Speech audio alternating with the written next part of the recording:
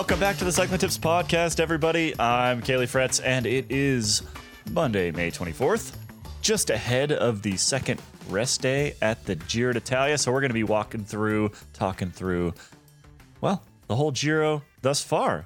Got most of the usual crew with us here today, minus Abby Mickey, who, are we allowed to say what she's doing? I can't believe she prioritized that over this, though. Like the nerve of her. I'm a little insulted. How could she do that? You know, I'm a little insulted. I'm not angry. I'm just disappointed is really what it is. Anyway, let's move on to the rest of the episode. We've got James, as you just heard. Dane Cash. How are you, Dane? Yeah, doing good. How you doing? I am excellent. Ronan, how are you? I'm good. I'm here. Well, alive still. Excellent. Glad to hear that. And Shoddy Dave. Hello. How was France? Raining yet again. Been a terrible spring. I'm sorry to hear that. We've had a very wet spring, but we like that because it means that our entire state might not catch on fire as quickly this summer. And it is so gloriously green right now. It is really, it's green as Colorado ever gets. It's been quite lovely. Well, as I said, we're going to be chatting about the Giro thus far. We've got a lot to talk about, particularly from the last couple days, particularly actually from this morning. We're also going to talk about the first-time stage winners at this Giro. There's some pretty fascinating stats around that. There's been a lot of new stage winners and a lot of first-time Grand Tour riders winning stages. We'll talk about Egan Bernal, obviously. We're going to talk about Romain Bardet and how he has this Giro on lock, plus the battle for second. Damiano Caruso and Egan Bernal behind Romain Bardet. No, I'm just kidding. Nope. Before we get into any of that, though, Shoddy Dave, what are we learning about Continental this week? Okay, over the last couple of weeks, we've seen gravel at the Giro and a whole bunch of handmade Australian drop bar bikes with big tyres. That is if you've been keeping an eye on the website and checking out the Australian hand-built bike show. But if getting off the beaten path is your thing, then Continental can get you there. If you stick to the gravel-specific tyres, there's the Terra Trail and the Terra Speed tyres. I'm sure you'll all remember that we used them, or at least used the Terra Speed tyres at the gravel bike field test last year. If you ain't seen any of that, go and jump on YouTube, please. Both are available in 700C and 650B options, and the Terra Speed even come in a lovely tan wool, if that's a sort of thing that spins your wheels. If you're going for full mullet, you could even go down the route of using the Cross King for grip and the speed on gnarly trails. You could run a 2.2 or even a 2.3 width tyre if your wheels and your frame allow. Whichever Continental tyres you choose, they use the legendary black chili compound to keep you on the road without big rolling resistance. So, when you're hitting the road, are we allowed to use that, Kaylee? Because I do know you legally own that word, don't you? It's just a 5 cent. Yeah, licensing fee. we have to pay Kaylee every time you talk about it. Yeah, it's how I'm going to put my kid through college. So right then, I might change that then. Or use it a lot. Yeah, I use it a lot. Let's get a good college education. So when you're hitting the road, wrap your wheels in some Continental gravel goodness. Thank you, Shoddy, for that fantastic Continental ad. And as always, thanks to Conti for sponsoring the podcast. Side note, rode a set of GP4 seasons for the first time in 28 yesterday. Forgot how good that tire is. It's a really good tire. And it's sort of the older generation of Conti tires where they blew up really big. So it says 28 and it on my rims measures closer to a 30. And it's really quite excellent. Anyway, let's get on with the episode. Dane, where do we want to kick off with the Giro? I think maybe we can do a bit of reverse chronology here. Maybe we can start with what happened today, because people are going to want to hear about what happened today, particularly since they couldn't really watch it on television. And then we can kind of move backwards into some of the other themes that we've got going. All right, cool. In that case, we're going to talk about the GC picture first. So exactly. The stage on Monday, that's the today that we're talking about when we're recording this. Who knows when you're listening to it? dearest listeners. But Monday's stage was supposed to be a really, really brutal day in the mountains. It ended up still being a pretty hard day in the mountains, but due to some weather conditions up in the Dolomites, they ended up making some changes to the route. Originally, the stage was going to ascend the Passo Fedaya and the Passo Pordoi before going up the Passo Giao, and they ended up cutting those first two climbs out due to snow and other inclement weather way up there. But they still went up the Passo Giao, which was really hard climb. So the stage was shortened, but it was still quite a tough day, and a day that was going to have GC implications, no matter what. And Egan Bernal helped ensure that it did have GC implications. He's as far ahead as he already kind of was in that GC battle. He once again fired off the front with about roughly 5K to go in a 10-kilometer climb. The Passo Giao, by the way, 9.3% average gradient for that entire length. And he went off the front and caught up everybody else who was still in the breakaway, kept going, went up and over by himself, went down the descent, and arrived at the finish with a hefty gap to extend his lead and take his second career Grand Tour stage win. So after today, Egan Bernal, as if he wasn't already the clear favorite to take a win and a pretty convincing win in this race, now he has a 2-minute and 24-second gap to runner-up Damiano Caruso. So a lot of things today. First of all, Egan Bernal not taking his foot off the accelerator. And I love that. He has not ridden conservatively in this race. He has attacked at every opportunity. This is, again, his second stage win so far in the race. He just keeps piling it on. I think this is great. And he's made it entertaining so far. I'm a little nervous that now that he's got a 2-minute, plus gap, things will kind of calm down a little bit in this final week. But pretty clear, Egan Bernal is the untouchable leader in this race. I mean, assuming he doesn't crash, I can't really see anything stopping him from winning. That said, we have an interesting battle for second. Damiano Caruso, who we talked about last week. Wait. We need to talk about how baller it was that Bernal bothered to take his rain jacket off coming into the finish today. So not worried about a couple seconds that he sat up, took his whole rain jacket off, balled it up. It was a big rain jacket because it was cold and terrible today. And then just sort of stuffed it into the back of his jersey so you couldn't see it in the finish line photos. So you could see the pink jersey, the Ineos Grenadiers logo, no raincoat. Absolute baller move. I really appreciated that. Very, very pro. Yep. And he didn't fall over while trying to take his jacket off, which is more than can be said for a lot of Giro riders this race. A slightly cobbled finish, and he just didn't care. I mean, it was clearly the most important thing was getting a good finish line photo. And there were some great finish line photos of him in pink. So Bernal, very media savvy guy. It was an important moment for him, I think, that he kind of he's already won a stage, right? But today he put kind of his stamp on the race and kind of, I think a little bit put his team on notice that he really is back, that he's got this, these back problems hopefully are now behind him. No pun intended. Dad jokes. Hey, you'll be doing more with them now. Now you're proper dad. I've got a whole list on the wall behind my laptop here, so we can just pull them out as we go through that throughout the episode. No, back problems are behind him. And, in his post-race interview, he was pretty clear about the fact that this is like he needed to show people what he could do. And I think that he's probably a little bit salty about, getting given the Giro when Geraint Thomas was given the Tour de France.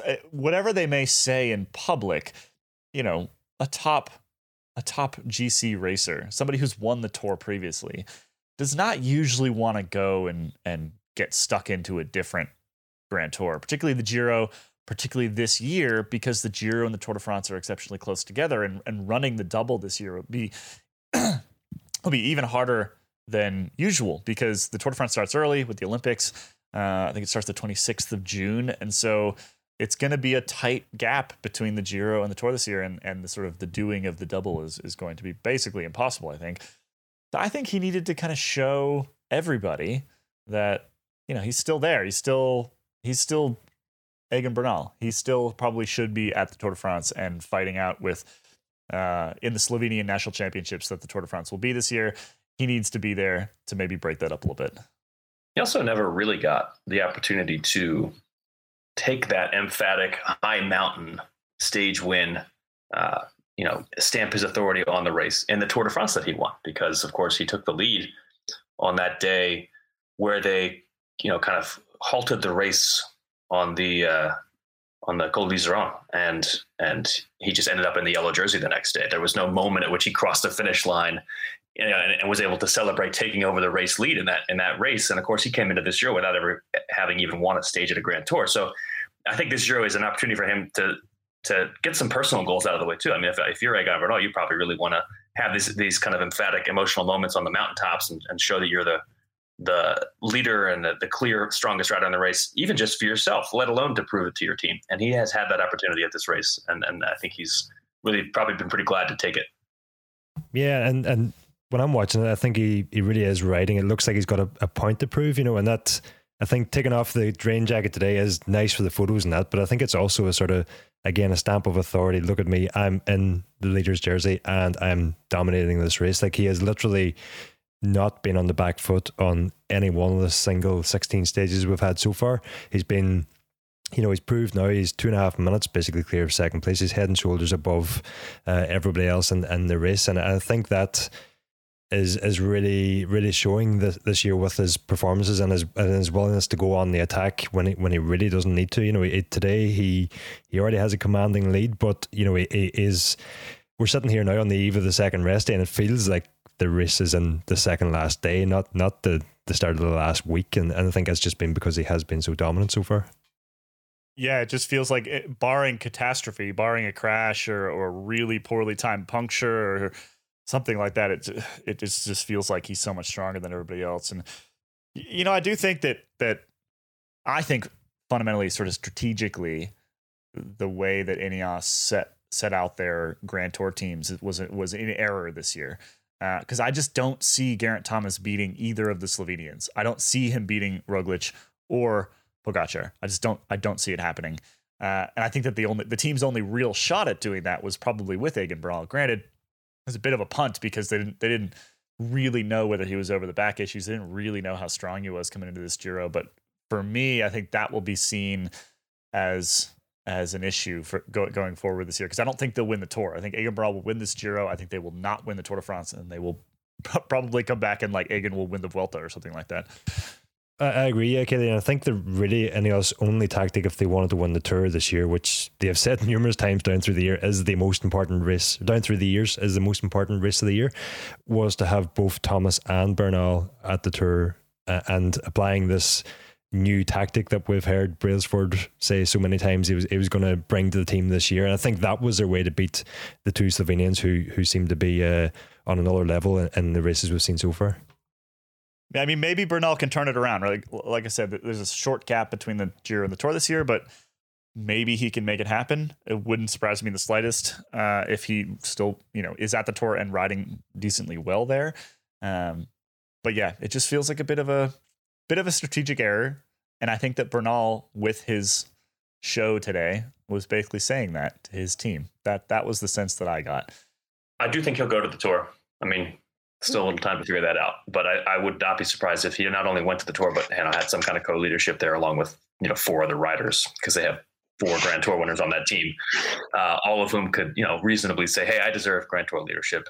So I think he'll be there. And recall, I guess it was 3 years ago now, Chris Froome ended up finishing 3rd at the Tour, and one of the riders he finished behind was a teammate after winning the Giro d'Italia. So it seems, I think in today's day and age of cycling, it's probably not possible to win both, but with a shortened period of time in between the two, that could help.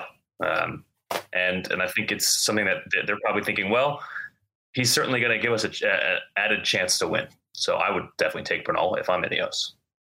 No, this team's obviously got previous form on showing people with form that can last throughout the season.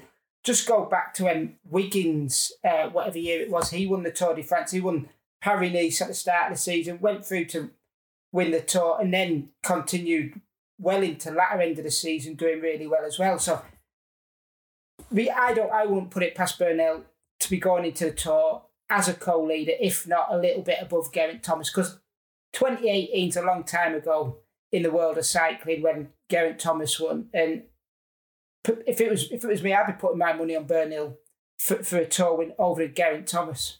100%. Yeah.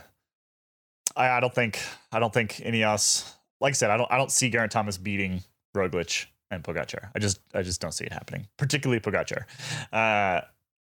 Thomas and Roglic feel like more similar type of riders. But I think both of them are going to struggle to keep up with Pogacar on the climbs of the Tour de France this year. Anyway, it feels like we're getting a little bit ahead of ourselves, but I did want to bring up sort of the implications of today's finish and how I see it sort of impacting the rest of the year potentially. But Dane, I interrupted you. Damiano Caruso still sitting in second place. What's going on here? It's crazy.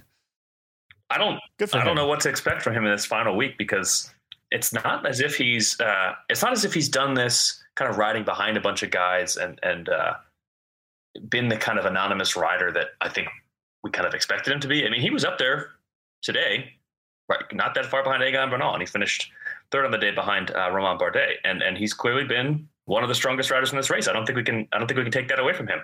And at this point, going into the final week, he's never really battled for a podium position into the final week of a Grand Tour. He's been in top tens of Grand Tours several times so far. But if you're Bahrain victorious, I think you got to be pretty pleased that you have a rider primed to finish on the podium, currently sitting second overall after Mikel Landa left the race. And this is pretty remarkable. I think that the team might end up with a rider finishing higher than they would have had if Mikel Landa had not left the race, which probably feels bad if you're Mikel Landa. It probably feels good if you're Bahrain victorious. So what do you think? Bahrain second place, Bahrain third place, Bahrain fourth place? Where's Bahrain end up? I'm thinking it's more like third or fourth. I do think in the final week we're going to see. Romain Bardet has been here before, and he was better than Caruso today. We've got Hugh Carthy's kind of up there. Simon Yates had a rough day. We'll get to that in a second. But there's a lot of riders who I think are, could finish ahead of Caruso, and I don't know that he's going to be able to hold on all the way through the final week because there's some tough climbs. We just haven't seen it from him so far in his career that he's really hung up there with the podium guys. I don't know now. Today was due to be the Queen stage, albeit it ended up with two of the big mountains taken out of it. But, he's got through this far. He is, if we look at Bardet, he's close to 3 minutes up on Bardet, and he finished with Bardet today. And not only has he moved up to second place in GC, but he's also now, rather than being like 20, 30 seconds ahead of Hugh Carthy, who's in third now, he's actually, a minute and a half nearly ahead of him. So he's in a strong position and looking good. And none of those guys are going to take significant time on him in a time trial. So it's not like he has to worry about the final time trial, right? I mean, Hugh Carthy is going to catch nobody in the time trial. No offense to Hugh Carthy. You are not particularly aerodynamic. Hugh went all right in the Vuelta time trial last year, did he not? Yeah, I mean, he's clearly got the watts. He's not particularly aerodynamic. He doesn't, the wrong body type for aerodynamics. Poor Hugh. And then talk bad day with the time trial. We've got to ask ourselves, has he learned his lessons from years past when he said, I don't really go out training on my time trial bike, I don't like it. So you've got to ask himself, with going to a new team, has he put the work in? Because this could be a point in a race where that time trialing matters. I don't think we haven't really seen the best time trialing from the DSM / Sunweb GC guys. Jai Hindley not the best either at that, but at least I think his new team will have told him, hey, time trials are kind of important, man, because I don't think he was really getting that at HE2R. I don't know that they were saying that to him very often. So hopefully somebody at DSM mentioned to Romain Bardet that he could stand to improve there. And probably has a bit more of a focus on the technology and equipment too. I mean, we talked about that in previous episodes, how very important that could be. A 30K time trial, the difference between a very efficient setup, good skin suit, good helmet, wind tunnel testing, good position, all the rest of the things, all the little tiny details, and ignoring all that stuff is probably, I don't know, like a minute or something like that.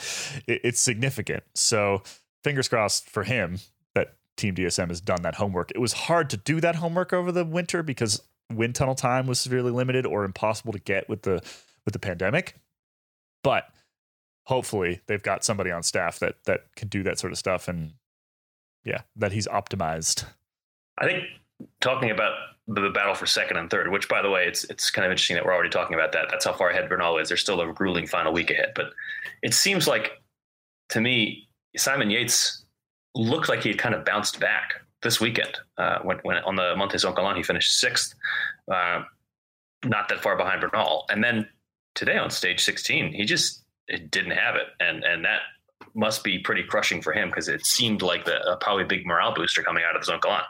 And now on stage 16, he finished 2 minutes, 37 seconds down on Bernal, back there in 11th behind Tobias Foss and a couple of other riders that you would have expected him to finish in front of. I thought coming into this race, Yates was going to be the second best guy here. And Bernal has definitely been the first best guy, but Yates has not really been the second best guy. And he's just kind of down there in around Alexander Vlasov. And I don't really know what to expect from Yates in this final week, but it's got to be depressing for him. Another Giro where things just didn't really go the way he wanted so far. His form, it's just seemed really kind of like highs and lows and very inconsistent. And that's very strange from a rider who has done a lot of Grand Tours. This is not his first rodeo. It maybe suggests that like he's not recovering well or something like that. Like he can go deep. He's clearly, the form he showed in the Zoncolan was not a fluke. He still have to have that form. But then why is it that right afterward and right beforehand, he can't do the same watts, right? It's a very strange thing from him at the moment, and maybe something that the team needs to figure out with nutrition or recovery or something like that. Could also just suggest that he's human. Could be. Yeah, we don't really like humans at the top of the Grand Tour GC. We prefer robots, and so mermaids, cyclopses, that sort of stuff. But I do wonder with him being parted from his brother if that's got any effect on him as well, because we've never seen brothers who like the Schlecks, for instance. They never parted ways. They never went to different teams. So you don't know what sort of effect that has on you. Everybody was like, oh, he's going to be able to race his own race now because they're not looking out for each other. But you do wonder if it does have a bit of an effect on you that other professionals in the peloton don't have, who haven't got brothers they're racing alongside or against, which could happen later on in the season when they go up against one another. It's just a strange situation. Yeah. I guess not that strange. Maybe it should be more normal that we see guys, have a good day, have a bad day, have a good day, have a bad day. But to me, it says that he's either not recovering well or he's just sort of closer to his limit on a lot of these stages than we know. Because one of the things that allows you to be super consistent is just to never truly go deep into the red, right? So Egan Bernal can be super consistent this Giro because he's just stronger than everybody else he's climbing with. And so most of the time he's probably pretty comfortable. If Yates is just a little bit off, that would sort of cause the more staccato kind of up and down nature of his apparent form in this Giro. And add in the weather as well. Could further impact what you're just saying there, Keely. Yeah. Because let's not forget that the weather's been really bad this Giro, and some riders just really struggle in that. Today was horrendous. It was like just over freezing and raining and just terrible. Yeah, well, one of the riders who definitely struggles today, and I think he's someone that we need to talk about, and we've talked about him a lot over the past 3 weeks. It was finally the day that Remco Evenepoel didn't just have a bad day. He fully cracked. There were a number of stages heading into this day, into stage 16, where he struggled on a tough climb or on the gravel on the way to Montalcino. But he managed to keep it together. He would finish 2 minutes down, but not 20 minutes down. And heading into stage 16, he was still in the top 10 overall and looked like he was, possibly en route to a possible top 10 finish if he could hold on. But the signs were that things were starting to go bad. And finally, on stage 16, Evenepoel had a really rough day. He finished 58th, 24 minutes down, over 24 minutes down on Bernal. So not just cracking, but completely falling out of GC contention. Unclear whether he's even going to stay in the race, actually. As we're recording this, I haven't seen anything to the contrary, but I think there's a possibility. I've seen some talk about there being a possibility that he leaves the race now that he's clearly not in it anymore. Meanwhile, his teammate Joao Almeida only a minute 21 down on Bernal today. So the tables have kind of turned within Deceuninck Quickstep. Almeida looking strong again for a possible top 10. And Evenepoel, he had a nice first Grand Tour. He was up there on some tough stages, but it's the end of the road for him as a GC contender so far in this race. two thoughts on that. One, maybe they actually should have left Evenepoel on his own on the gravel stage and let Almeida ride up the road, which is what he was doing originally before he got called back. Because he would have finished, I don't know, another minute or two up the road probably, and would be a little bit further up in that GC battle. Two, I would wager that by the time people listen to this podcast, because it takes us a little bit of time to, edit it and get it out, I would wager that by the time people listen to this podcast, Evenepoel is no longer the Giro. I think he's going to pull out. If we don't hear about it tonight, I bet he pulls out during the rest day. He's 9 months after a really nasty crash, and there's no question in my mind that he came to this race trying to ride for GC, trying to win the bike race. And I think the team was behind him in that, but they also knew that something like this might happen, right? That he might just sort of collapse halfway through. They just had no idea. And that turned out to be the case. So I think that he probably pulls the plug. I think he probably disappears for a bit, comes back, at the Tour de France or the Vuelta or something like that. His big goal is the Olympics, where the time trial is a real possibility for him to take an Olympic gold medal. So I think if you're Remco Evenepoel and you know that you're probably not, you're not going to win the Giro at this point. You've gotten your first Grand Tour in the legs. You've made it more than 2/3 of the way through. It kind of makes sense to just kind of pull out and focus on a possible Olympic gold medal, because he really would be a favorite for that discipline at the Olympics. So. Let's not forget too that he's really, really young. I mean, as young as Egan Bernal is. I mean, Bernal is 24, I think, and Evenepoel is 21. I mean, he's a kid. I'm literally more than twice his age. Like in the U.S., he can just barely legally buy alcohol. That's true. Like 6 months ago or something like that, he could just buy his first beer in the United States here. That's a funny way to think about it. Okay, guys, enough of the reality talking here. Do you think Remco's going to win the Tour this year? He's got his pizza shop to go back to and get sorted, and he's got to go. He's got to go and publicise pizza. That's why he's going to pull out the Giro. That's my thought. He's got commercials to make. Yeah. If any of you missed that amazing article from Ian, what was it, a couple months ago maybe? You should just Google cycling tips, Remco Evenepoel, and Pizza Hut. So it's amazing. It's amazing. It's a good one. Ronan, I think, if you ask the Belgian press, they'd probably say yes. Yeah, so it's not there. I think if you go back to our Giro preview podcast a few weeks back, we did discuss the fact that he is coming back from such a serious injury, the fact that he is so young, the fact that it is his first Grand Tour, and the fact that it was his first race this season. And, we although we all want to, believe the hype and are excited to see what Remco can do, I think, it's by no means a poor reflection of the young fella, as we say in Ireland. This Giro, like it's hardly surprising he found such a tough day today to be so tough. Let's cut the kid some slack. Yeah, I mean, we know he's got the ability, he's got the watts, he's got the he can do it. It's the resiliency at this point, and that is what often comes with age, and with riding more than one Grand Tour, and with not having come back from a major injury 9 months ago. So I do think that he's going to be, he's going to be a serious contender even later this year, next year.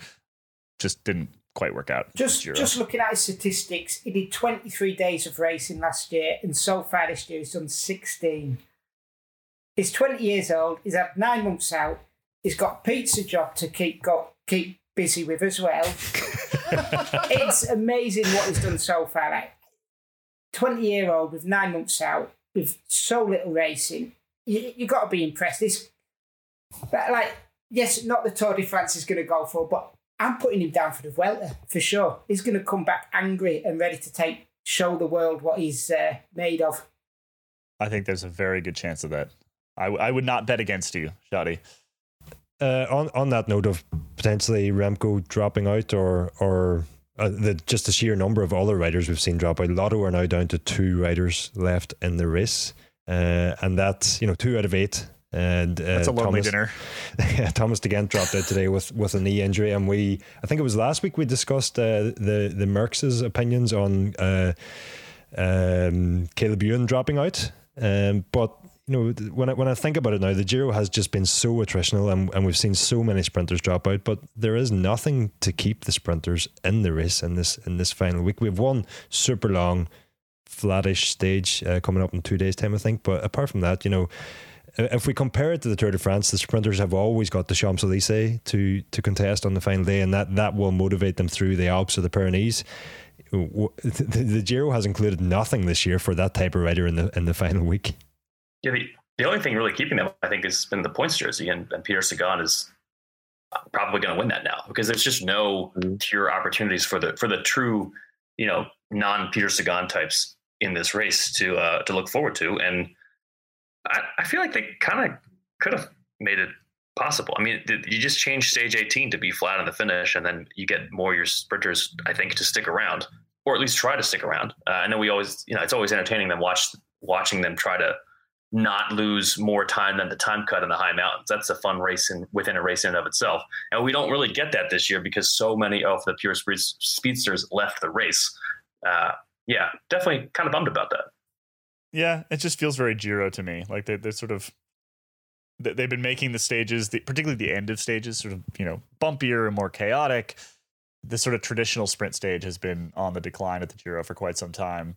Partly because they often finish in towns, and I don't know if you guys have ever been to an Italian town, but there's not a whole lot of straight, flat roads in most Italian towns.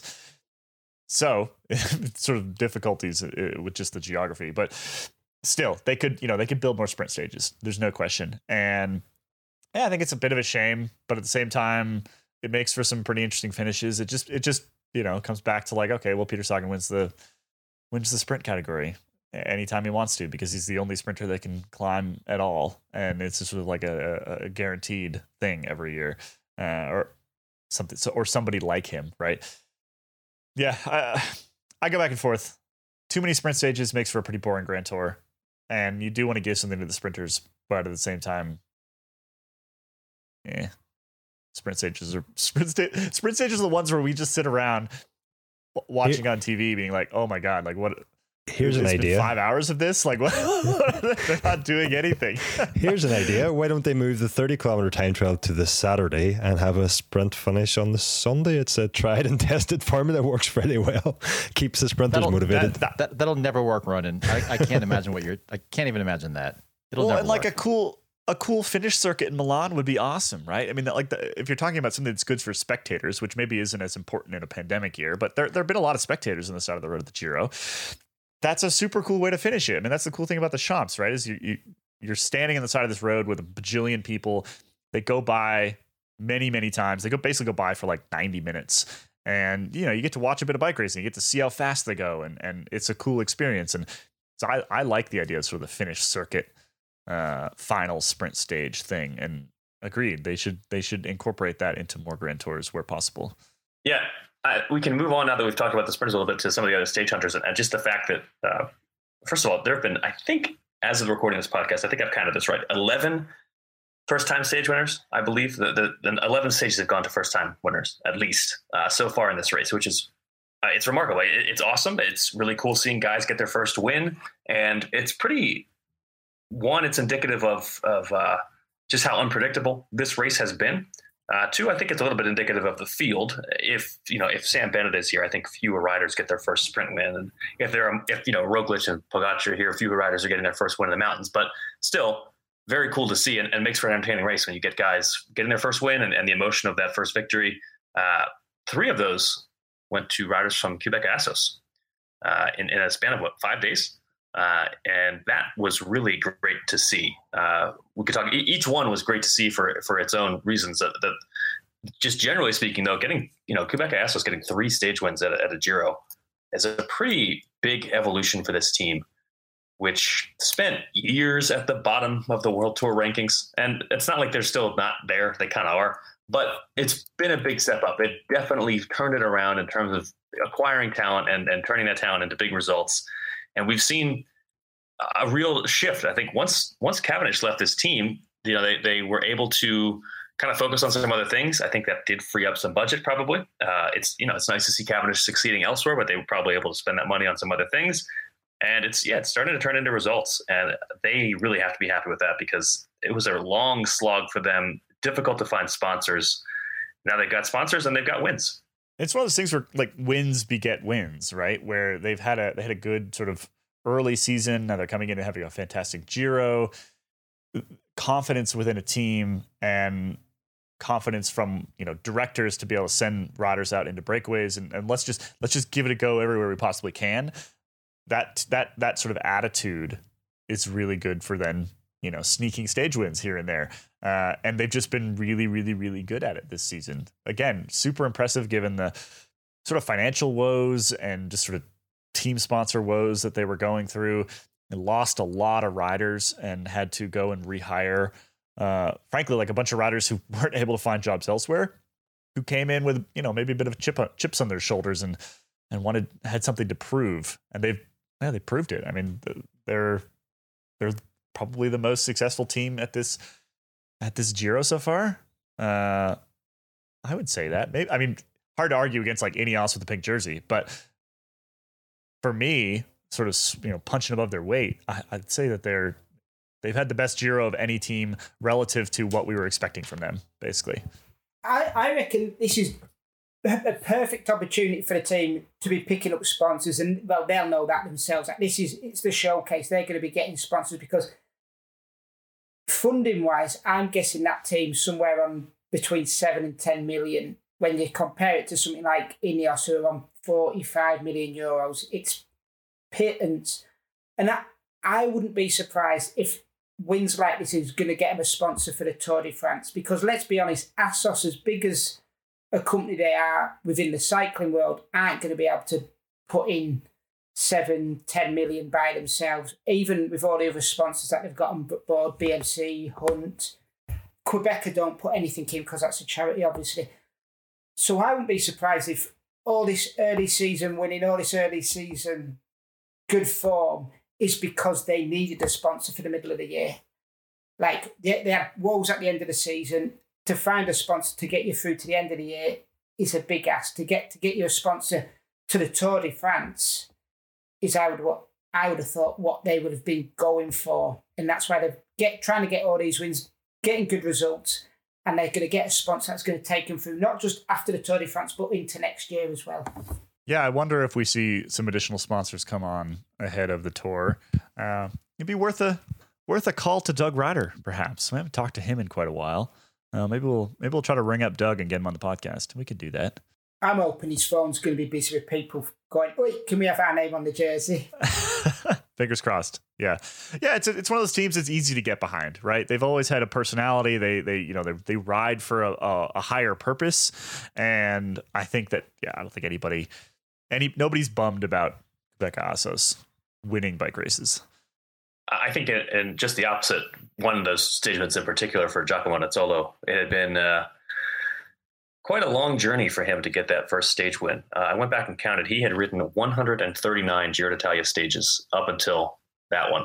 And even as of 6 years ago, people were already asking him about getting that first win. And that's how long he's been up here in that conversation of potential Giro stage winner. He'd already racked up 8 or so Giro second place finishes as of 5 years ago. And then he just waited, and waited and waited and waited. And finally, a week ago, not even, he finally went and won a stage. And he did it in really impressive fashion. And you could see, just talking about how popular this team is and how easy they are to root for, it was like everybody in that town wanted him to win, including in the peloton. Riders from the peloton just kept coming by and were congratulating him after, spending basically 8 years trying to make this happen. Actually 10 years, like 8 Giri and maybe 10 or 11 years total, trying to make this happen and finally pulling it off. It was something that everybody could get behind, because it's hard not to root for somebody like that who has tried and failed and tried and failed. And then finally, after all this time, he won 2 points jerseys without ever having won a stage. So great to see that, and definitely easy to get behind.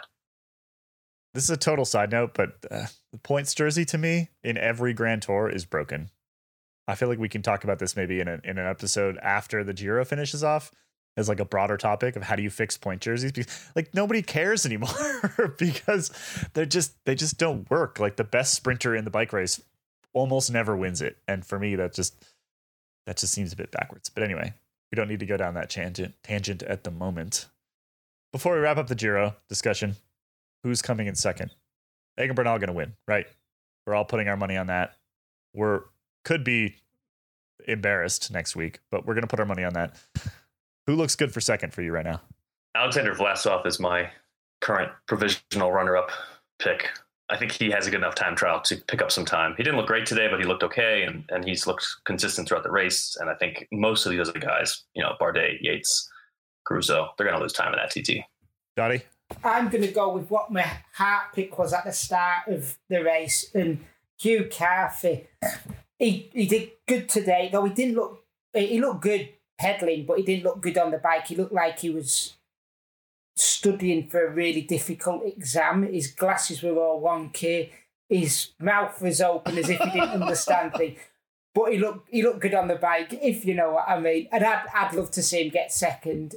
Plus, he said that before today's stage that this was going to be the stage where he could win the Giro. If you're saying I can win the Giro, then you got a good head on your shoulder. You're confident. So yeah, I'm going to go. He's going to come in second. And I've just looked it up. I didn't realise he's only 26. He looks a lot older, doesn't he? Yeah. That's us Northerners. The hard weather we grew up in. Hard times up there.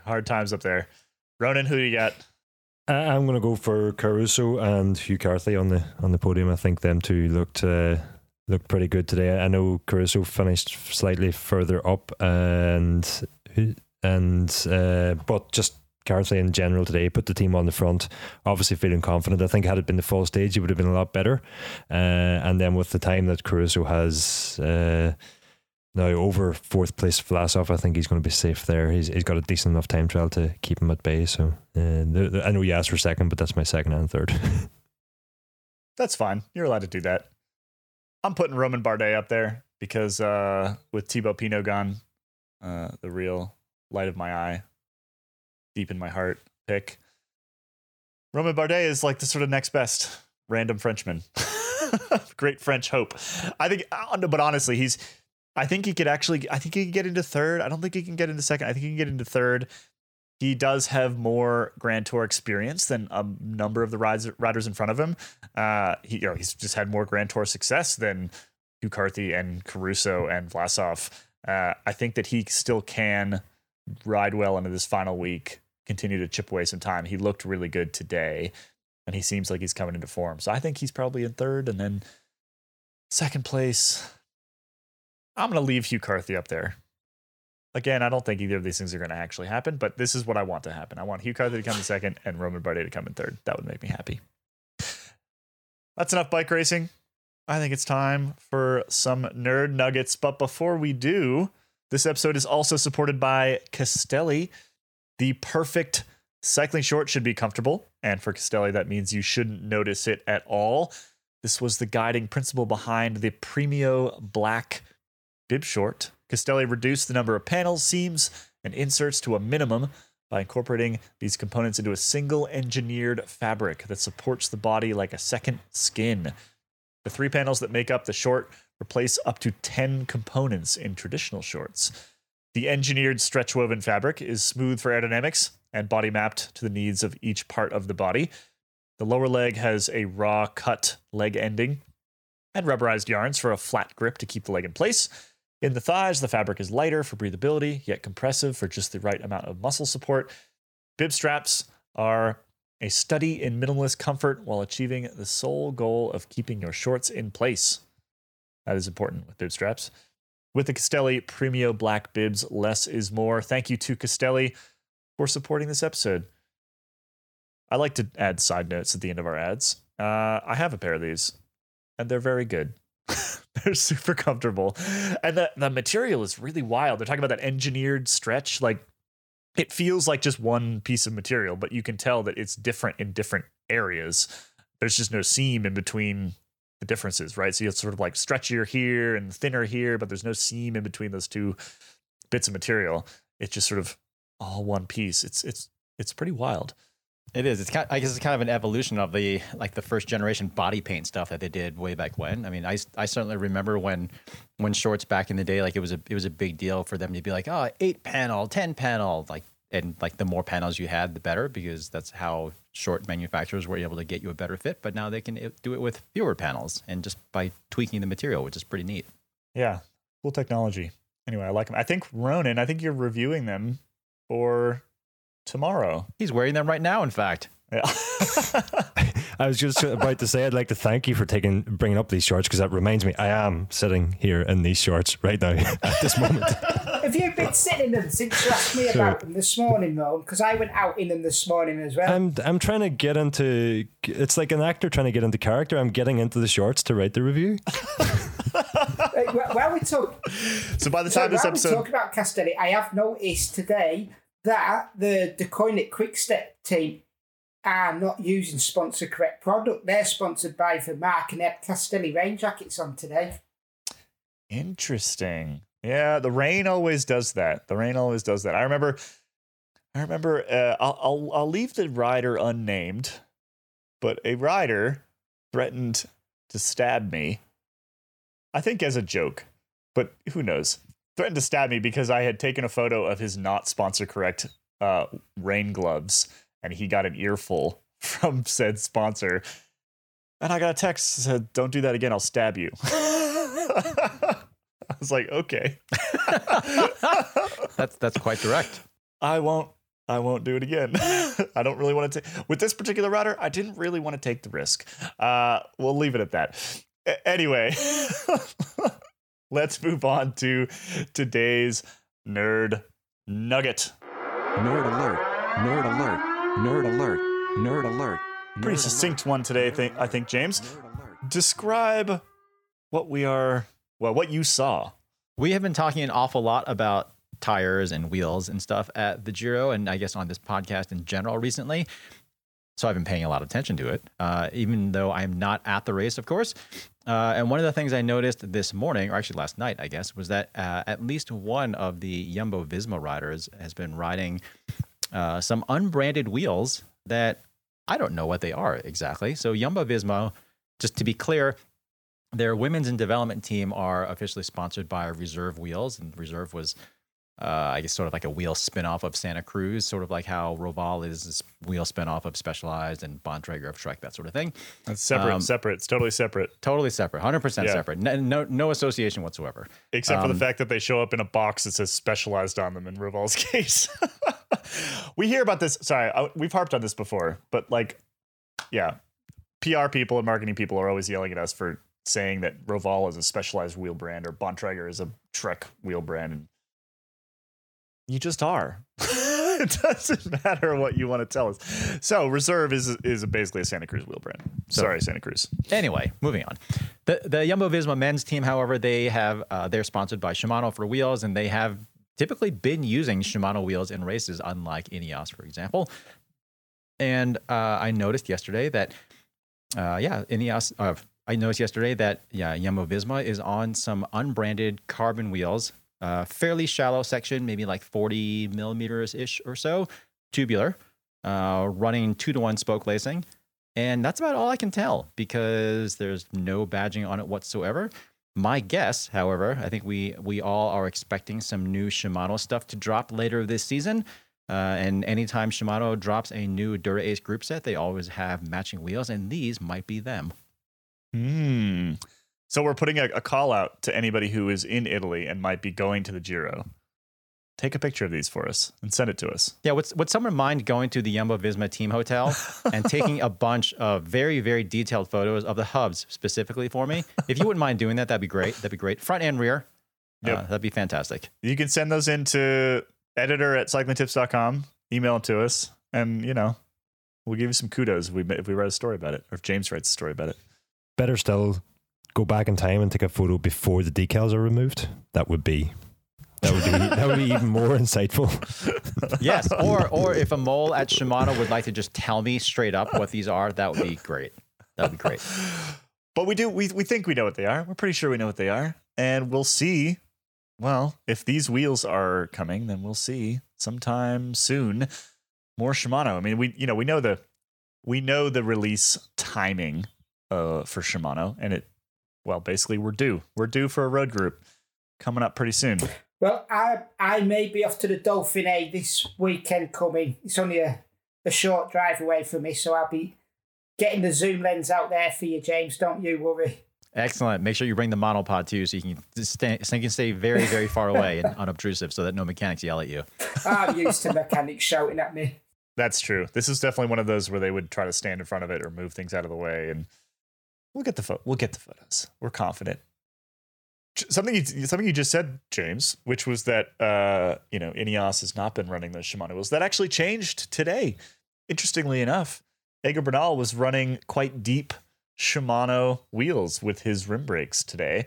This is sort of normally be a stage where you'd think that they would switch to the lightweights because, well, they're lighter, big mountains, and we've seen them do that before. Now, we've had this discussion previously as to whether that's actually a good idea or not, because lightweights are not the most aerodynamic option, and for the speeds these guys are riding, the weight thing is maybe less important. But anyway, we don't need to go down that rabbit hole again. Basically, they ride the lightweights because in the really key moments for Egan Bernal is probably going to be like 12% grade, and he wants the lightest possible wheel for that particular part of the course. Nonetheless, today he was running kind of deep Shimano wheels, and we're kind of just discussing before we hit record about why this might be. My guess here is that it's because the brake track is better on the Shimano wheels, and they knew it was going to be bad weather, rainy, wet, and they wanted the best brake track they could possibly get, and knew that the finish today was going to be at the bottom of the hill, and so needed to be able to maintain or create a gap or something like that on a descent. So yeah, interesting today that they switched away from those lightweights. Just wanted to mention it. Well, I mean, if he wanted to create a gap on the descent, he should have just stayed on the lightweights because he wouldn't have been able to slow down. That's very true. Yes. He also had an ass saver on. Wow, that probably kept him totally dry today. So I think that's got to be the second major win that an arse saver's been mounted on a bike for. The other one was Nibali at the Milan San Remo a couple of years back. Yeah, I'm trying to think of the last time I saw one of them. So for anybody who doesn't know what we're talking about, it's like this little piece of plastic that basically sticks into your saddle rails and sticks out the back of your saddle. And the idea is it's like a tiny fender, right? It just keeps that, it saves your ass. Yeah, it keeps that strip of brown from accumulating right on the back of your shorts there, which, if you're just going through like the occasional puddle or something like that, it works pretty well. If it's downpouring all day, probably less effective at keeping you dry, but I mean, hey, it does help. I mean, especially if you've got a good rain jacket on, it does help keep your chamois from getting like completely saturated, at least for a while anyway. So it helps. There you go. So a victory for the ass saver, a victory for wheels that let you stop.